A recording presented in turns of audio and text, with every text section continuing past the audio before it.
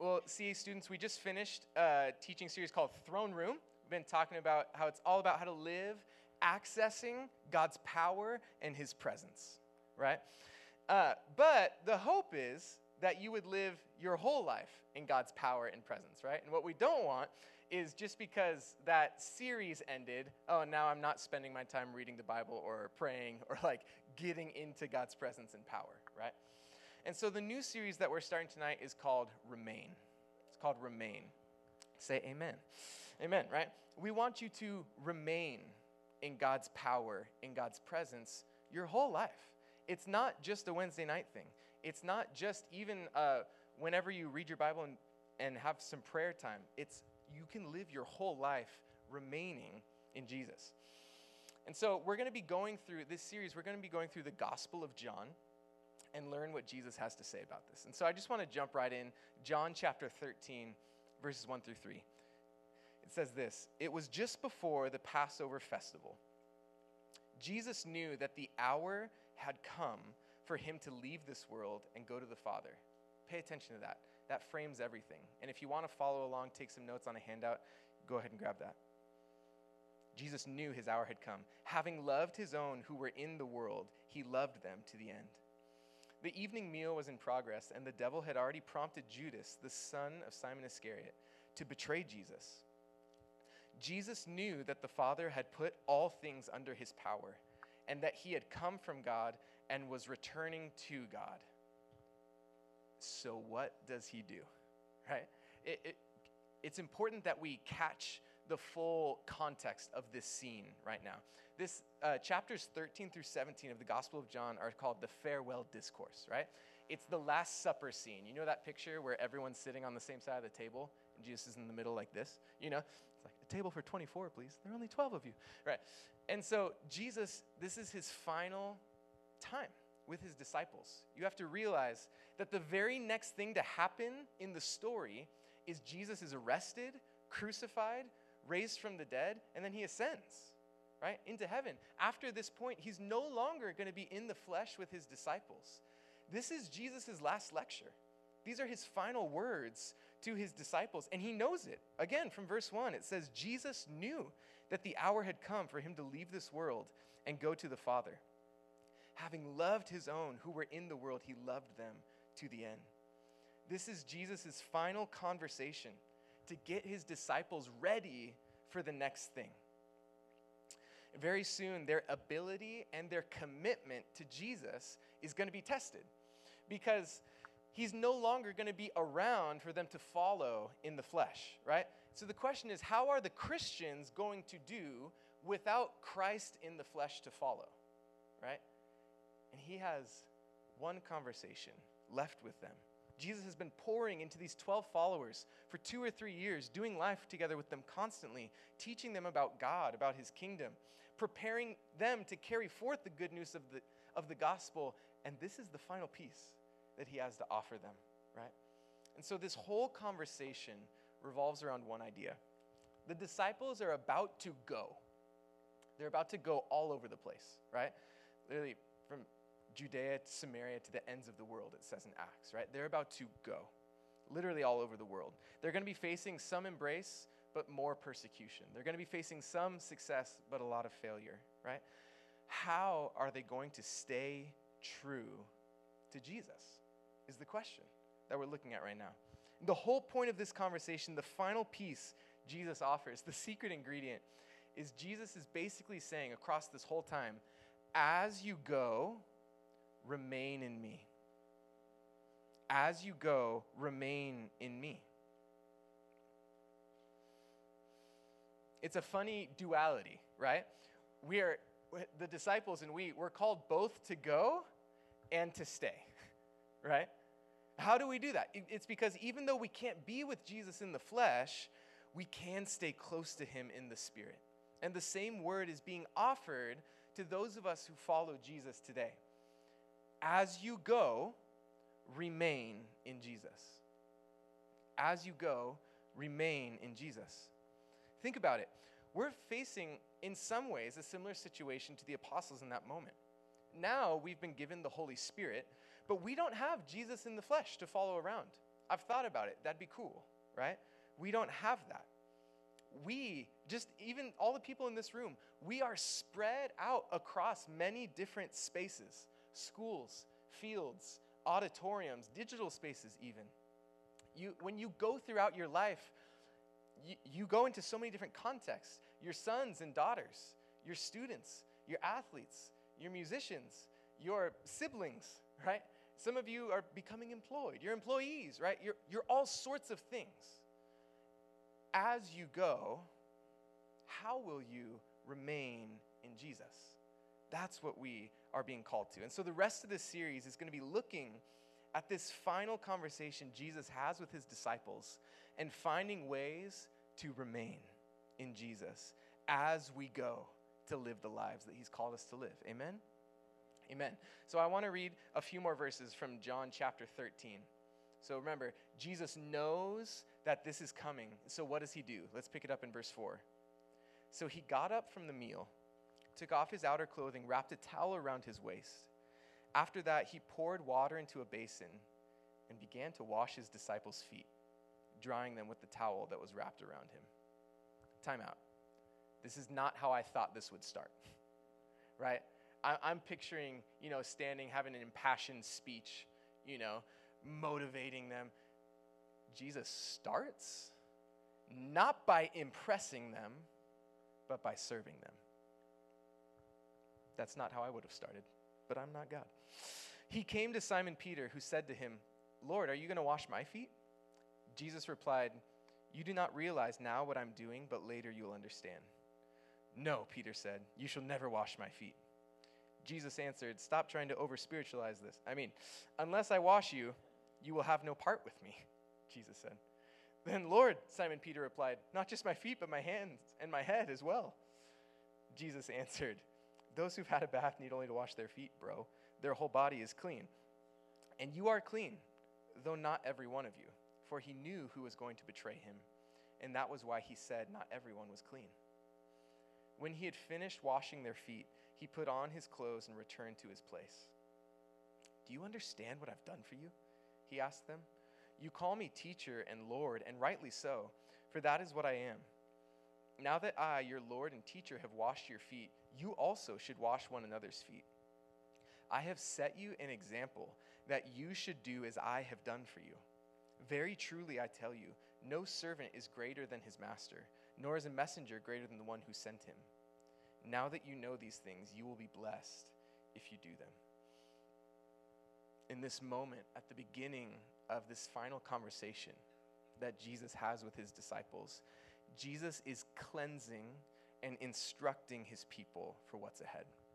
But not only that, he's modeling how to live in his kingdom. Verse 15 says, "I have set you an example that you should do as I have done for you." And so this is what I want to tell you guys tonight. Sometimes, if you're anything like me, it's very easy to get to a place of thinking that Jesus is cool and Jesus is right. But it's harder to get to a place where you actually follow him and you actually obey him. It's easy to think that he's right. Like, oh yeah, that's cool, I agree with that. In other words, it's easy to be a fan of Jesus. It's hard to be a follower of Jesus. And so as we're looking in this series of ways that we're actually going to remain in Christ, this is the first thing. Just night one, this is the thing I want to offer you. If you want to remain in Jesus, don't just believe what he said, but actually do what he did.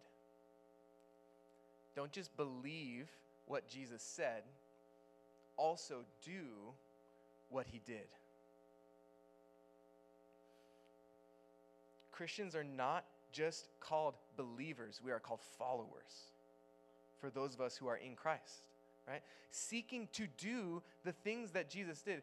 Don't make it weird. I'm not saying I understand Jesus is different. He died for our sins. That's not what I'm talking about, right? But in some things, Jesus set an example of how we're supposed to live. And we look at that, and sometimes we're like, yeah, good thing he was God and he was able to do that. And then we stop there, and we don't actually do the thing. Can I tell you, CA students, if you want to stay true to your faith, in high school and beyond, there is nothing that will disillusion you from your faith more quickly than not taking action on it.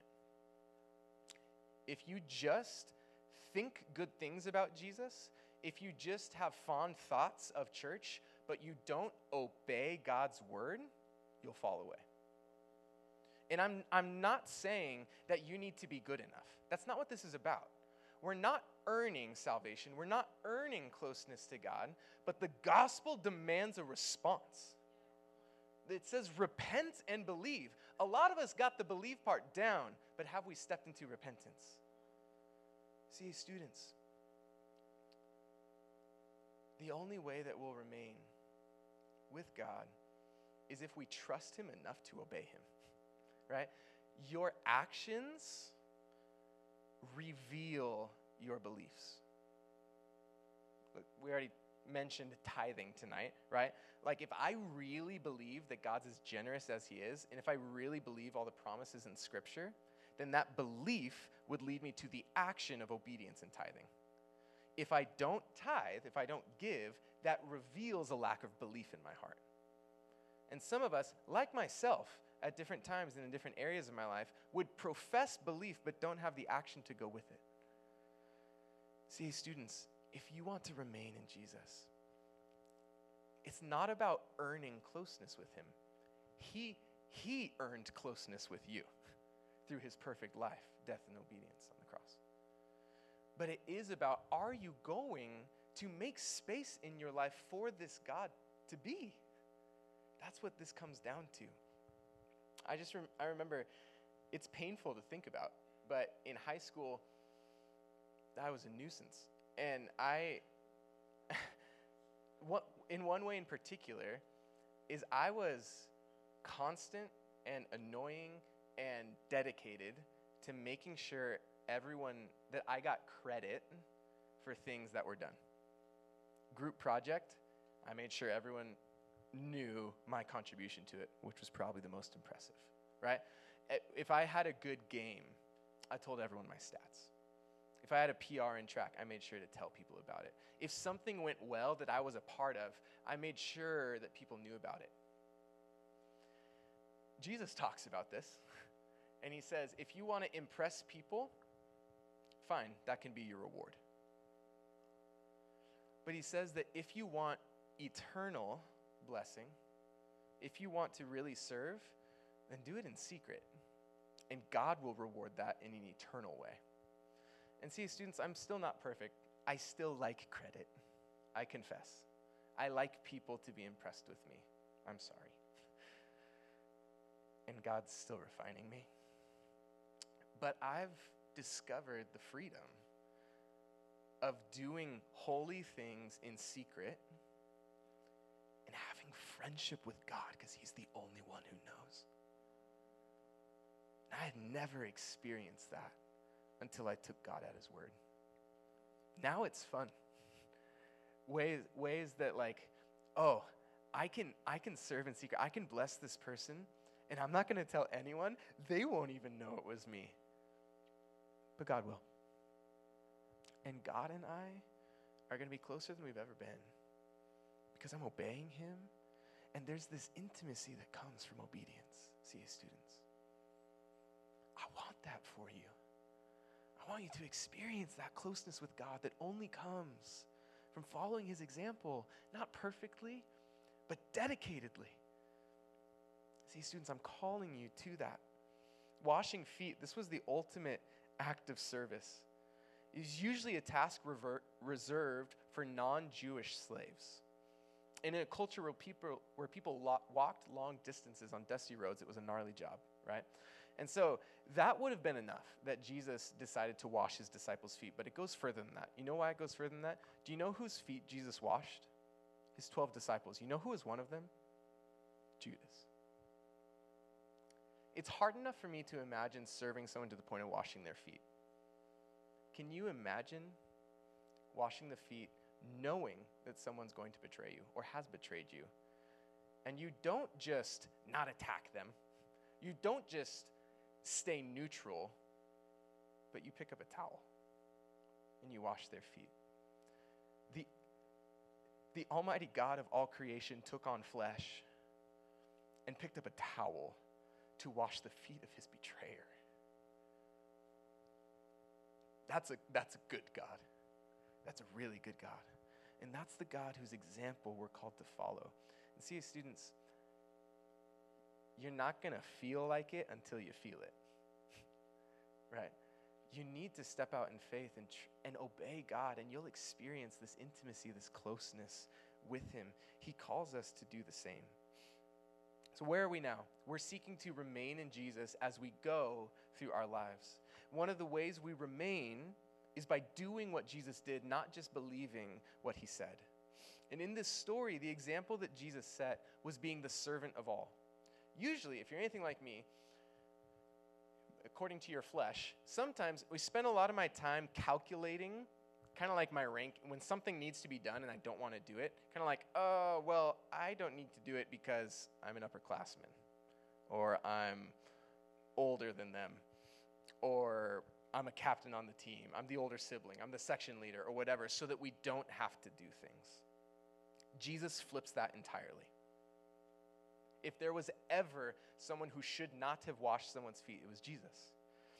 He says, don't get confused. I'm the king, and I'm showing you what that looks like in my kingdom. So, see, students, it's a very simple question. How are you going to do the things Jesus did? Specifically tonight, I'm asking you, how are you going to pick up the towel and start serving? It could look like a million things, and we're going to talk a lot about it in Life Group. That's what we have Life Group for. To not just hear good ideas, but to let God's good news change our lives, right? And so see, students, I'm asking you, I'm begging you, how are you going to pick up the towel, take God at his word, follow his example, and remain with him? Jesus, thank you for your word. Thank you for being close to us tonight.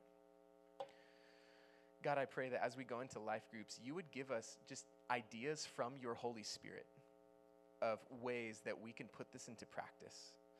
God, I pray that you would foster just a trust and a love amongst our groups, and that you would lead us to greater and greater love for you, love for each other, devotion to your kingdom. We pray for that in Jesus' name. Amen.